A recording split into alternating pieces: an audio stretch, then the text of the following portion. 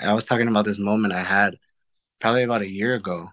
It was probably the most, actually, I had two moments that were really special to me, but the one that I'm talking about most recently, I actually got emotional while playing. I never thought it would ever happen, but I remember it was this party right before New Year's, and it's probably about like 8:30 a.m. and the dance floor, like it was a small spot, probably like 150 plus, and then there's people outside, but everybody that was outside was inside, so it was like the room was just like to the brim.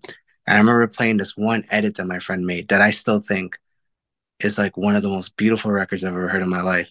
And I just remember when I played it, it was like the sun was coming into the room, and I just looked at everybody and they had their heads in the air, smiles on their faces, their eyes were closed. And I just felt like I just felt it getting wet. And I was like, oh my God, I can't do this in front of people. Nah, that's a beautiful moment though.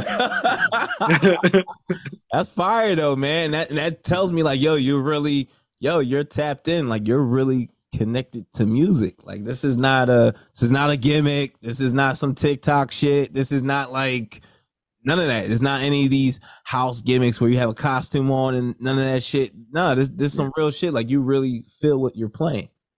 Well, like you said, being tapped in, I feel like once you tapped into how music makes you feel, once you can really single that one feeling that one track gives you, and then you start to take that to other records, it changes your life completely.